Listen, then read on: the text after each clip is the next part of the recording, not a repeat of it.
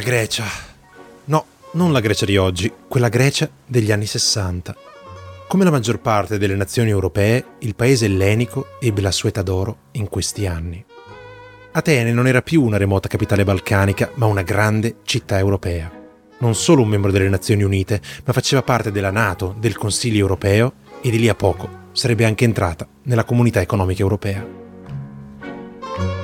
A casa della famiglia Papandreou ad Atene, il giovane Yorgos studiava tranquillo sul bellissimo terrazzo che dava sul quartiere della Plaka, a pochi passi dall'Acropoli. Era la primavera del 1967 e in casa si respirava un'aria elettrizzante. Suo nonno, appena pochi anni prima, era riuscito a vincere le elezioni al comando del partito da lui fondato, l'Unione di Centro, mettendo fine ad oltre un decennio di governi di destra e ora stava per farcela di nuovo. I sondaggi parlavano chiaro, avrebbe stravinto le elezioni che si sarebbero tenute di lì a poco. Il nonno non era l'unica star della famiglia. Il padre di Yorgos, Andreas, che tra l'altro sarebbe diventato primo ministro a sua volta qualche anno più tardi, godeva di una grossa popolarità in quegli anni. Laureato ad Harvard, socialista e attivo politicamente fin dagli anni del liceo, Andreas, insieme a suo padre, stava guidando il partito verso la vittoria. Poi, una notte, la famiglia di Papandreou si sveglia di soprassalto. Tra gli spari in lontananza, una guardia li raggiunge al piano di sopra e trafelata urla che i militari stanno arrivando e che stanno venendo a prenderli. I soldati prendono d'assalto l'edificio e si mettono alla ricerca della famiglia. Salgono fino al terrazzo e lì trovano il giovane Yorgos. Un sergente gli punta una mitragliatrice alla testa. Dimmi dove si trova tuo padre o ti ammazzo.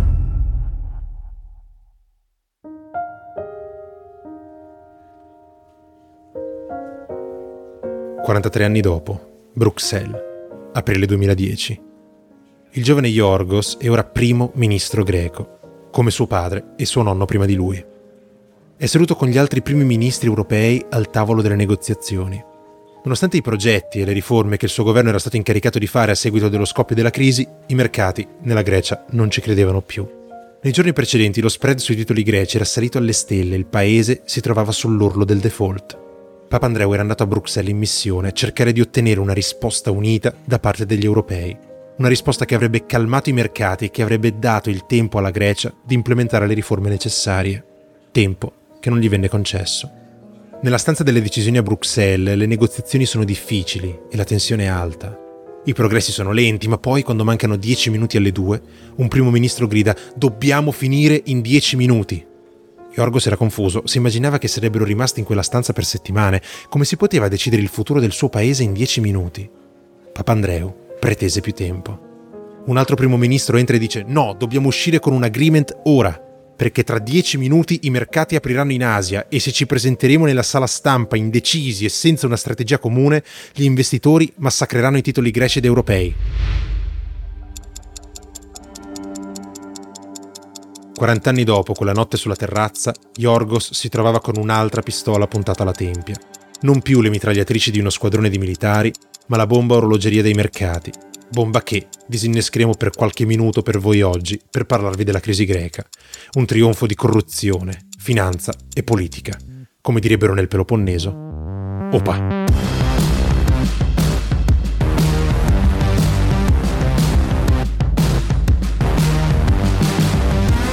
Benvenuti a Bank Station, il podcast diretto dagli analisti della City of London. Ogni mese vi accompagneremo attraverso i trading floor e le meeting room dei colossi di Wall Street e della City, dove l'elite della finanza mondiale si riunisce per discutere le strategie per battere il mercato. Vi trasporteremo attraverso ciò che sta accadendo nel mondo della finanza, passando per secoli di storia economica, raccontando e traducendo in chiaro per voi le news economico-finanziarie. Siamo Gianmarco Miani, Francesco Namari e Gaia Geraci, and the next stop is Bank Station.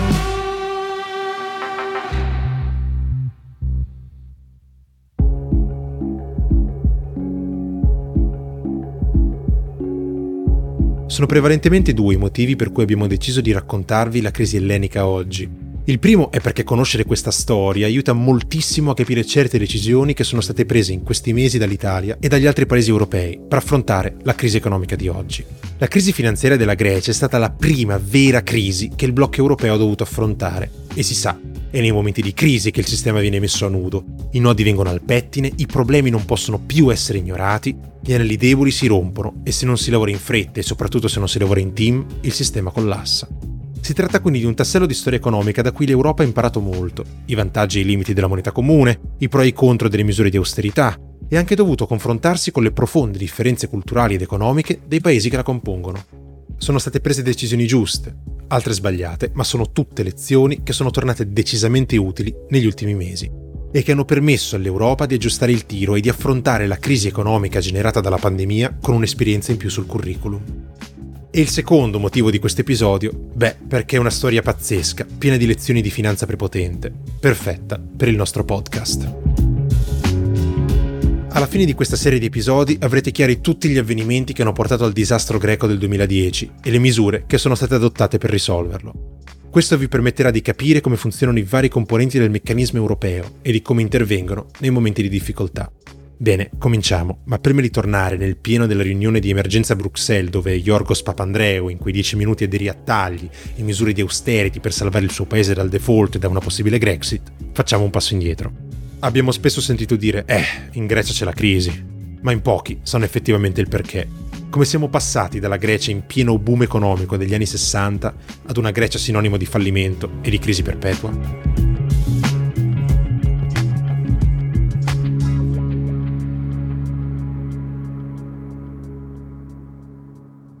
Per quanto sia stato complesso studiare la storia politica ed economica della Grecia, di sicuro non abbiamo fatto fatica a memorizzare i nomi dei leader politici.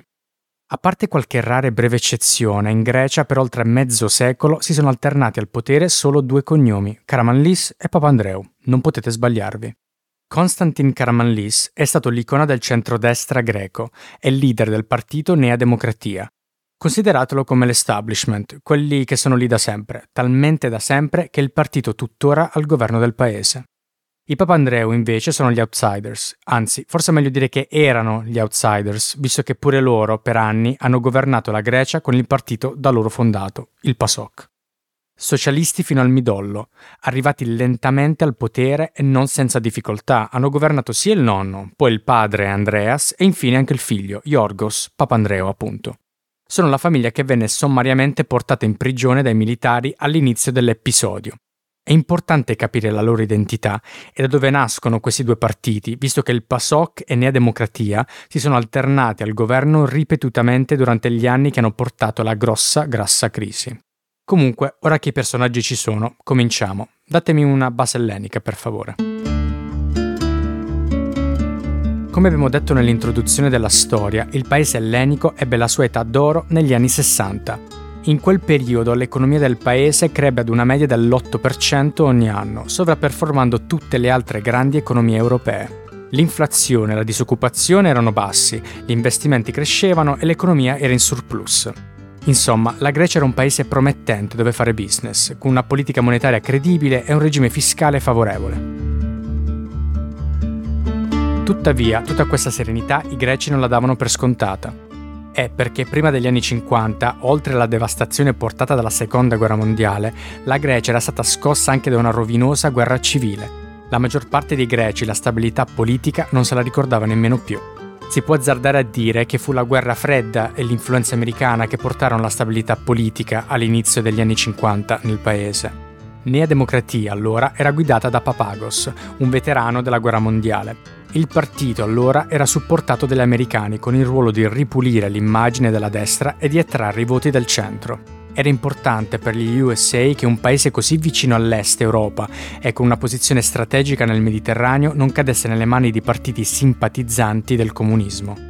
Quindi potete solo immaginarvi la reazione degli Stati Uniti quando nel 1951, a causa del sistema elettorale proporzionale, Nea Demokratia non riuscì a formare un governo stabile nonostante la maggioranza ottenuta alle elezioni. E il governo venne formato invece da una coalizione liberale. Ai greci non conveniva per nulla rinunciare ad un buon rapporto con l'America. È perché l'economia greca era sì in ripresa dopo il conflitto mondiale e la guerra civile, ma era ancora fortemente dipendente dagli aiuti economici americani. Quindi quando l'ambasciata USA mise pressione al paese per l'adozione di un sistema elettorale maggioritario, il governo greco non ci pensò due volte, adottò la nuova legge elettorale e diede le dimissioni. Così nel 1952 si tennero nuove elezioni, Nea Democratia vinse nuovamente e grazie al nuovo sistema si aggiudicò la schiacciante maggioranza dell'80% dei seggi in Parlamento. Questo evento fu chiave nella storia politica greca. Nea Democratia rimase al governo del paese per ben 11 anni e cambiarono solamente 2 primi ministri, il secondo dei quali fu proprio Karamanlis. Pensate, 11 anni, un solo partito al governo, un establishment a favore della monarchia e soprattutto filoamericano, nella lotta al comunismo in quegli anni nel pieno della guerra fredda. Durante quegli anni la Grecia raggiunse una stabilità e prosperità ineguagliata. Karamanlis sviluppò l'economia e cominciò la modernizzazione del paese mettendo le basi di un'industria moderna. Inoltre aumentò la credibilità della Grecia a livello internazionale. Dopo secoli la Grecia divenne nuovamente parte del processo di civilizzazione occidentale che gettò le basi per quella Grecia degli anni 60, in pieno boom economico.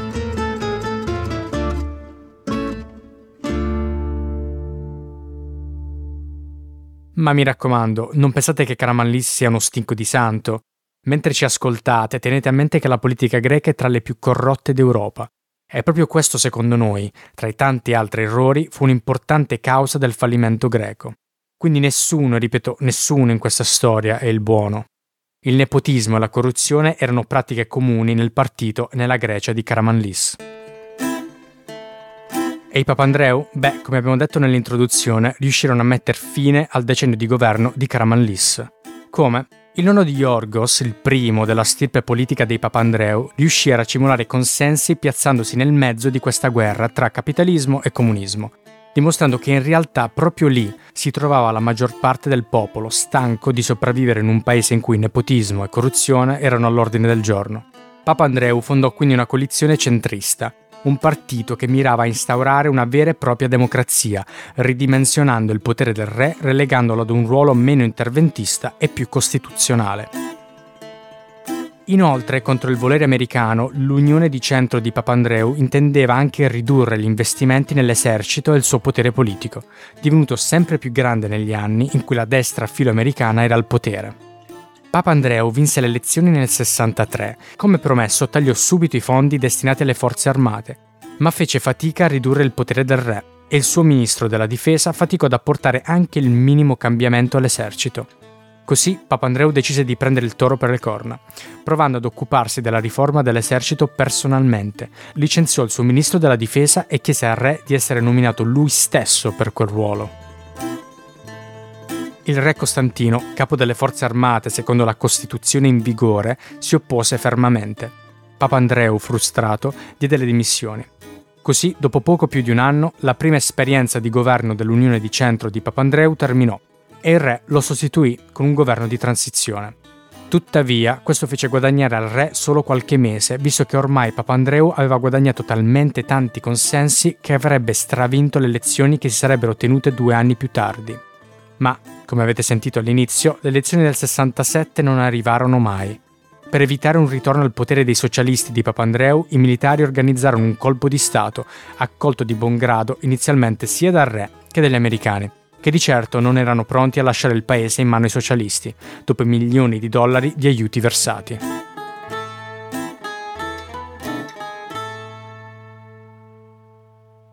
Voi penserete, ma scusa, la crisi greca è accaduta nel 2010? Mi avete appena raccontato di 2 fazioni politiche greche che poi vennero spazzate via da un colpo di stato militare. E inoltre, economicamente sta andando tutto bene. Dal 60 al 73, nonostante il regime militare, la Grecia è top performer europeo in termini di crescita di PIL. Ma ci prendete in giro?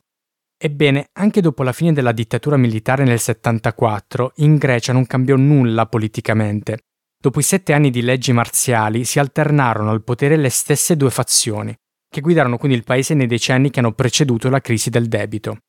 Da una parte c'era sempre Karamanlis con la Nea Democratia, richiamato in Grecia dai militari al termine della dittatura nel 74 per gestire il processo di ritorno alla democrazia.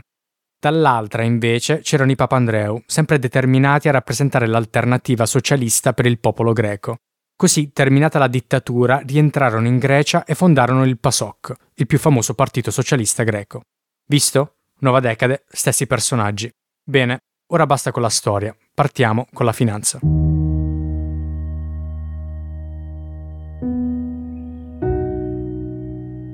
Pensate quanto sarebbe bello svegliarsi una mattina, andare in banca, prendere in prestito 1 milione di euro e non essere obbligati a restituirlo. Una volta finiti i soldi, potreste nuovamente tornare in banca, prendere altri soldi in prestito, con una parte pagare il primo milione, salutare cordialmente ed uscire con un altro paio di milioni in tasca. Ecco, questa financial fantasyland che vi abbiamo appena descritto non è una realtà del tutto astratta, per qualcuno è una realtà concreta e quel qualcuno è lo Stato.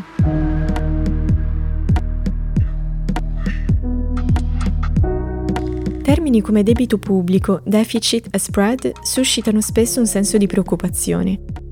Il disagio di fondo nasce dall'idea sbagliata che il debito pubblico debba essere un fantomatico giorno estinto e quello stesso giorno di festa i cittadini saranno finalmente liberi da un fardello da decine di migliaia di euro a testa. Ma non è proprio così. Se voi andate in banca a prendere dei soldi in prestito, aprite un mutuo ad esempio, la banca si aspetta che un giorno voi restituiate i soldi. Ma uno Stato che mette dei titoli di Stato per finanziare la spesa pubblica non è chiamato nel giorno X a rimborsare ai propri creditori tutto il debito contratto. Questo è un concetto chiave ed è molto importante da tenere a mente quando ci si muove dall'universo della finanza personale a quello della finanza pubblica. Il debito pubblico non deve quindi essere estinto. La cosa fondamentale è che sia sostenibile. Ricordate bene questa parola, perché fu proprio l'insostenibilità del debito greco a portare il paese alla crisi, non la montagna di debito accumulato in sé. Ma cosa significa avere un debito sostenibile? Adesso ve lo spieghiamo. E una volta capito, comprenderete come Karamanlis e Papandreou siano arrivati ad un debito insostenibile. Dunque, partiamo dalle basi.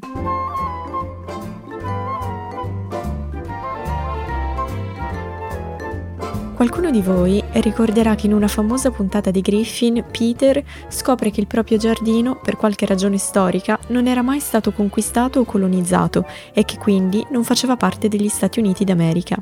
Peter decide così di fondare Pretoria, il suo stato indipendente. Bene, facciamo finta che tutto ciò sia verosimile e che sia capitato anche a voi. Non con un fazzoletto di terra come la famiglia Griffin, ma con un territorio più esteso, con milioni di cittadini. Decidete di approfittare della confusione generale e vi mettete a capo del governo. Siete voi, ora, a controllare la politica fiscale del nuovo paese, ovvero quante tasse imporre e quanto denaro spendere. Il vostro Stato, un po' come un'azienda, ha delle entrate e delle uscite di contante. Per un'azienda le entrate vengono dalla vendita dei beni ai suoi clienti, mentre le uscite vengono dai costi che l'azienda sostiene per produrre i beni. La differenza tra entrate e uscite stabilisce se l'azienda è in perdita oppure se sta generando utile. Nel vostro Stato, invece, come in qualunque altra nazione, le entrate vengono dalle tasse che raccogliete dai vostri cittadini, mentre le uscite sono la spesa pubblica, ovvero il denaro speso per le pensioni, le scuole e così via.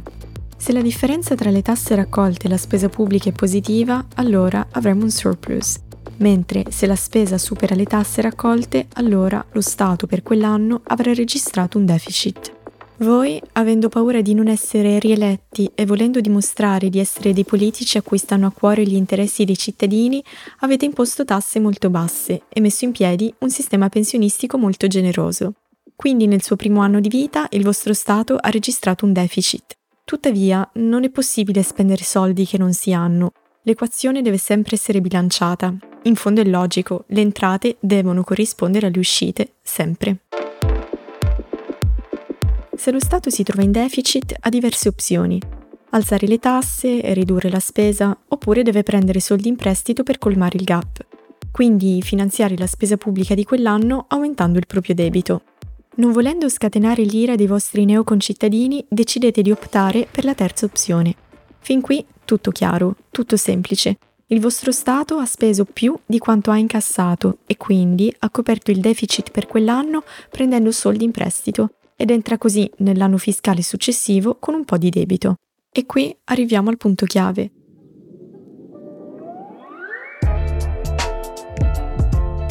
Avendo ora del debito sul bilancio statale, abbiamo aggiunto un ulteriore elemento all'equazione entrate e uscite, ovvero il costo di questo debito, gli interessi. Per poter evitare un altro anno di deficit, le entrate dell'anno successivo ora non devono coprire solamente la spesa pubblica, ma anche gli interessi sul debito contratto che devono essere pagati quell'anno. Ed eccoci arrivati all'equazione finale. Da una parte abbiamo le entrate, cioè le tasse, dall'altra le uscite, cioè la spesa pubblica e gli interessi sul debito. Se un anno le uscite superano le entrate, il debito è costretto ad aumentare per finanziare la spesa in eccesso. Come vedete, il deficit è il responsabile primario della crescita o decrescita del debito di una nazione e tenerlo sotto controllo è perciò fondamentale perché il debito rimanga sostenibile. E qui ritorniamo al punto iniziale, ovvero che la quantità del debito pubblico non è particolarmente importante, ma lo è molto di più la sua sostenibilità. Se il costo del debito è basso, infatti, non peserà molto sulle uscite dello Stato. Se il deficit ogni anno è moderato rispetto alla crescita e alla grandezza dell'economia del paese, il debito non aumenterà fuori controllo.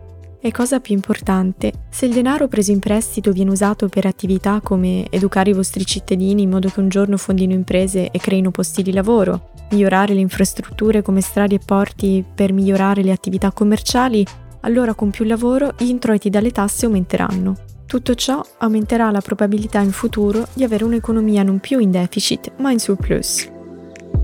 Ed inoltre, se la vostra economia cresce, il vostro debito diventerà piano piano nel tempo sempre più piccolo, in proporzione al prodotto interno lordo del paese. Tutte queste caratteristiche fanno crescere negli investitori una forte fiducia nel vostro paese, visto che con un saggio utilizzo del debito le probabilità di essere pagati aumentano. E se gli investitori sono convinti che il vostro debito sia sostenibile, saranno anche disposti a prestarvi altro denaro. Non solo, se la fiducia nel paese è alta, saranno disposti a prestarvi denaro ad un costo basso, il che contribuirà ulteriormente a mantenere il deficit sotto controllo e quindi a mantenere la sostenibilità del debito.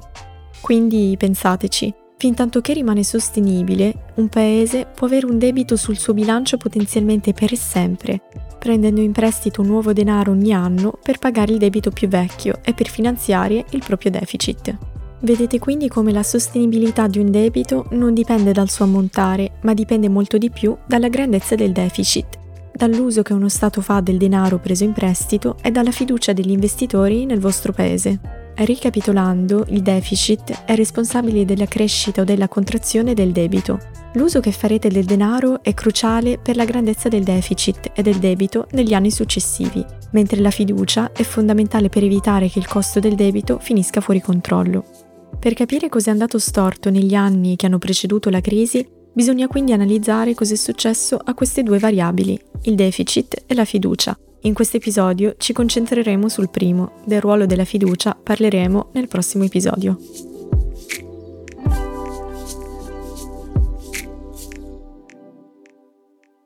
Bene, ora che siamo equipaggiati con una conoscenza macroeconomica sufficiente da permettervi di tirare uno smataflone a chi si permetterà di ciarlare di macroeconomia al bar, torniamo al PASOK e a Nea Democratia che cercano di contendersi il governo greco dalla fine del regime militare del 1974 fino al 2001, anno in cui la Grecia adotta l'euro ed entra a far parte dell'Unione Monetaria. Non sappiamo se lo sketch che faremo ora vi farà divertire, ma l'alternanza tra questi due partiti noi ce la siamo immaginata così, come una partita di calcio in cui le squadre sono i partiti, chi ha la palla è al governo e i minuti di gioco sono gli anni che passano. Ora interrompiamo la trasmissione per collegarci con lo stadio di Atene. Buon ascolto. Ben ritrovati allo stadio Panathinaikò di Atene. Sono Francesco Namari e sono qui con Gianmarco Miani. Ci troviamo al minuto 1974 e siamo ad un punto di svolta nella partita che ormai da anni sta venendo disputata tra Karamanlis, leader della squadra Nea Democratia, e Andreas Papandreou, capitano della PASOK di Atene.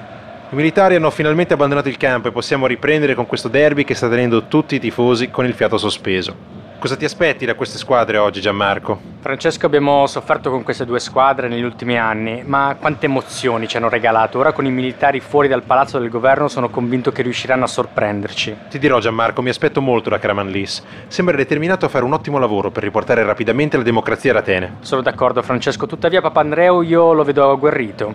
Non andrà giù molto facilmente. Si ricomincia, Karamanlis alla palla. Il suo obiettivo è quello di entrare nella zona del campo chiamata Comunità Economica Europea. Al minuto 1975 presenta la domanda di ammissione e comincia a disegnare lo schema per soddisfare tutti i requisiti di ingresso. L'economia comincia rapidamente a correre, la disoccupazione viene mantenuta a livelli bassi, il deficit viene contenuto sotto al 3% del PIL. La squadra riesce anche a mantenere con una mossa atletica il debito pubblico saldamente sotto la quota di 25% del PIL. Ormai la neodemocrazia ce l'ha quasi fatta, è quasi dentro la Comunità Economica Europea, ma aspettate, al minuto 1980 la squadra viene rallentata da un'improvvisa stagnazione dell'attività economica a livello globale. L'inflazione comincia a salire, la disoccupazione in Grecia comincia a preoccupare il leader Karamanlis, che nel frattempo si infortuna ed è costretto ad andare sotto la doccia e a darsi il cambio con il suo vice. Siamo al 1981esimo minuto e che succede? Non ci credo, clamoroso, dopo 7 anni di corsa Karamanlis, proprio un secondo dopo l'entrata nella zona europea perde la palla, che viene intercettata da Andreas Papandreou, con il team del PASOK che entra a gamba tesa. La neodemocrazia prova a fermarlo, Papandreou risponde aumentando la spesa pubblica facendo crescere di oltre il 2% ogni anno il numero di persone impiegate dallo Stato e non ci pensa minimamente a ridurre il generoso sistema pensionistico della partita. Il pubblico ormai non più pagante ma pagato è in delirio, i tifosi tedeschi sono ormai disperati e stanno protestando contro gli arbitri. Pubblico a casa, sapete bene che cosa sta tentando il giovane leader della squadra socialista. Sta aumentando repentinamente la spesa pubblica, una manovra rischiosa ma che di sicuro gli farà guadagnare qualche punto alle prossime elezioni. La mossa riesce, il PASOK riesce a tenere saldamente la palla per un secondo mandato e riesce indisturbato a regolamentare pesantemente il mercato del lavoro. Nel frattempo, dall'altro lato del campo comincia a crescere la complessità del sistema fiscale, l'evasione fiscale nel paese dilaga. Con una riduzione delle entrate dalle tasse e con l'aumento della spesa pubblica il deficit raggiunge la doppia cifra, il che fa crescere il debito pubblico al 75% del PIL. Al 1990esimo minuto Nea Democratia riesce a recuperare il pallone attraverso il già visto schema di promesse assurde in campagna elettorale. L'arbitro indica che ci saranno 11 anni di recupero. Palla a Nea Democratia, ma fermi tutti, colpo di scena, invasione di campo. Al 92esimo i greci firmano con gli europei il trattato di Maastricht. Lo stadio diventa di bandiera europea ed entrano in campo anche i team di Germania, Francia, Inghilterra, Spagna, Portogallo, Belgio, Danimarca, Irlanda. Ecco entrare l'Italia, ecco il Lussemburgo, seguito dagli olandesi. È ormai un tutti contro tutti. Il team del PASOK e della neodemocrazia sono troppo deboli in confronto alle altre squadre e si trovano costretti a collaborare. Ora il piano è uno solo, non rimanere indietro e cercare di vincere la Coppa delle Coppe, l'entrata del paese nell'Euro. Sì, Francesco, questo è fondamentale per le squadre elleniche. Abbandonare la dracma permetterebbe al paese di abbattere l'inflazione, di ripristinare la fiducia nel paese e di abbassare notevolmente il suo costo del debito. Ti dirò, la vedo difficile. Per ottenere la Coppa servono requisiti che la squadra greca al momento se li sogna. Per vincere serve un debito del 60% del PIL, un'inflazione moderata e il deficit al 3% del PIL. Le spese pazze degli ultimi minuti e l'evasione fiscale hanno ridotto il campo di gioco greco un colabrodo. Deficit in doppia cifra, debito ormai intorno al 100% del PIL e dell'inflazione non ne parliamo neanche, Francesco. Le squadre greche cominciano a fare un'inversione di marcia di tutte le politiche attuate fino ad ora e cominciano a lavorare insieme per aggiustare il paese. Il team greco tenta l'impossibile, lavorando in team riesce a contenere l'inflazione e a stabilizzare il debito, ma rimane comunque a un livello troppo alto e ormai è troppo tardi. Al 99esimo minuto tutte le altre squadre ce l'hanno fatta e scagliano fuori dallo stadio i marchi tedeschi, le lire, i franchi e le altre monete locali. Solo la Gran Bretagna, al grido di God Save the Queen, difende con le unghie e con i denti la sterlina. Mancano 2 minuti allo scadere. Ma che succede a bordo campo? La squadra greca sta negoziando un currency swap con dei banker di Goldman Sachs e riescono con una manovra altamente discutibile a far scendere il loro debito dal 100% al 60% del PIL. Requisito raggiunto. Incredibile, mancano 10 secondi allo scadere. Vittoria, la Grecia si sbarazza della dracma allo scadere, adotta l'euro a un secondo dalla fine. Ecco il fischio finale, il pubblico in delirio e lo spread scende al minimo storico. Incredibile, che finale pazzesco, Francesco. Non avevo mai visto un finale così mozzafiato. Mai avrei creduto che ce l'avrebbero fatta a raggiungere i requisiti per la moneta comune. Ma io ti dirò, Gianmarco, l'intervento di Goldman Sachs mi ha fatto venire la pelle d'oca. Erano con il debito al 100% del PIL e con un solo currency swap sono riusciti ad escludere parte del debito dal numeratore della frazione. Sì, Francesco, sarà però interessante vedere come useranno questo loro vantaggio nel prossimo torneo. Un costo basso del debito portato dall'euro potrebbe dargli il tempo necessario per far ritornare il deficit in carreggiata. Con livello di corruzione altissimo e a forza di promettere posti di lavoro ad amici di amici, la macchina statale è diventata colossale. Sì, Gianmarco, non vorresti anche tu essere un pensionato greco ora? Guarda che sistema generoso che hanno messo in piedi in questi ultimi anni.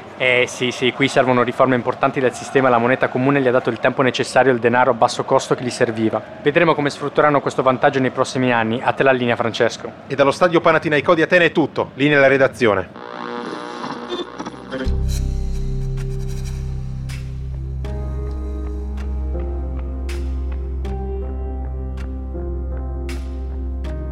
Una spesa pubblica elevata, uno Stato governato da 2 fazioni composte da politici corrotti e che tolleravano un'evasione fiscale soffocante. Questo è il quadro greco quando il paese adottò l'euro nel 2001. Quell'anno iniziò un periodo di prosperità per la Grecia che non si vedeva da anni. L'adozione della moneta comune significava entrare a far parte di un disegno di una macchina economica più grande. La Grecia non era più una piccola nazione a sé stante, ma un ingranaggio all'interno di una delle potenze economiche più forti del mondo, l'Unione Europea. Inoltre, alle spalle della nuova moneta c'era una nuova banca centrale, la Banca Centrale Europea, o BCE, un'istituzione credibile e determinata a tenere l'inflazione sotto controllo. I benefici portati dalla moneta comune, come una bassa inflazione, una rinnovata fiducia nel paese da parte degli investitori e il conseguente abbassamento del costo del debito, hanno permesso alla penisola ellenica di prendere in prestito ancora più denaro. Ma invece di ridurre il deficit per contenere il debito pubblico, ci fu un'altra ondata di espansione fiscale e tra il 2001 e il 2007 la spesa pubblica greca crebbe ad un tasso medio del 4,7% annuo contro il 2% nel resto dell'Eurozona.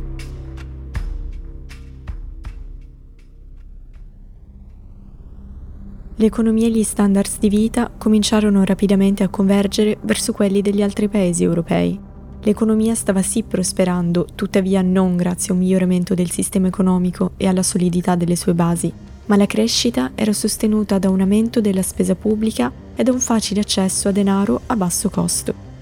Ma in fondo, poco importa, l'economia stava crescendo, l'inflazione era contenuta, la Grecia aveva accesso anche a fondi dell'Unione Europea e il debito sembrava sostenibile grazie ai bassi interessi. Che cosa poteva andare storto? The Dow tumbled more than 500 points after two pillars of the street tumbled over the weekend. Lehman Brothers filed for bankruptcy.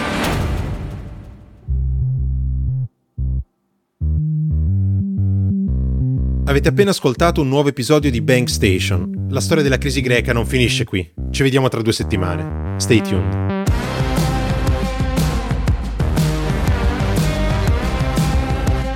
Bank Station è un progetto di educazione finanziaria ideato da giovani professionisti per coloro che desiderano avvicinarsi alla lettura delle news finanziarie. Per ricevere aggiornamenti sull'uscita di nuovi episodi e sulle novità in arrivo, seguiteci su Instagram a Bank Station Podcast. Il graphic design di Bank Station è a cura dello studio Sezione Grafica. Il sound design dei nostri podcast è a cura di Andrea Roccabella.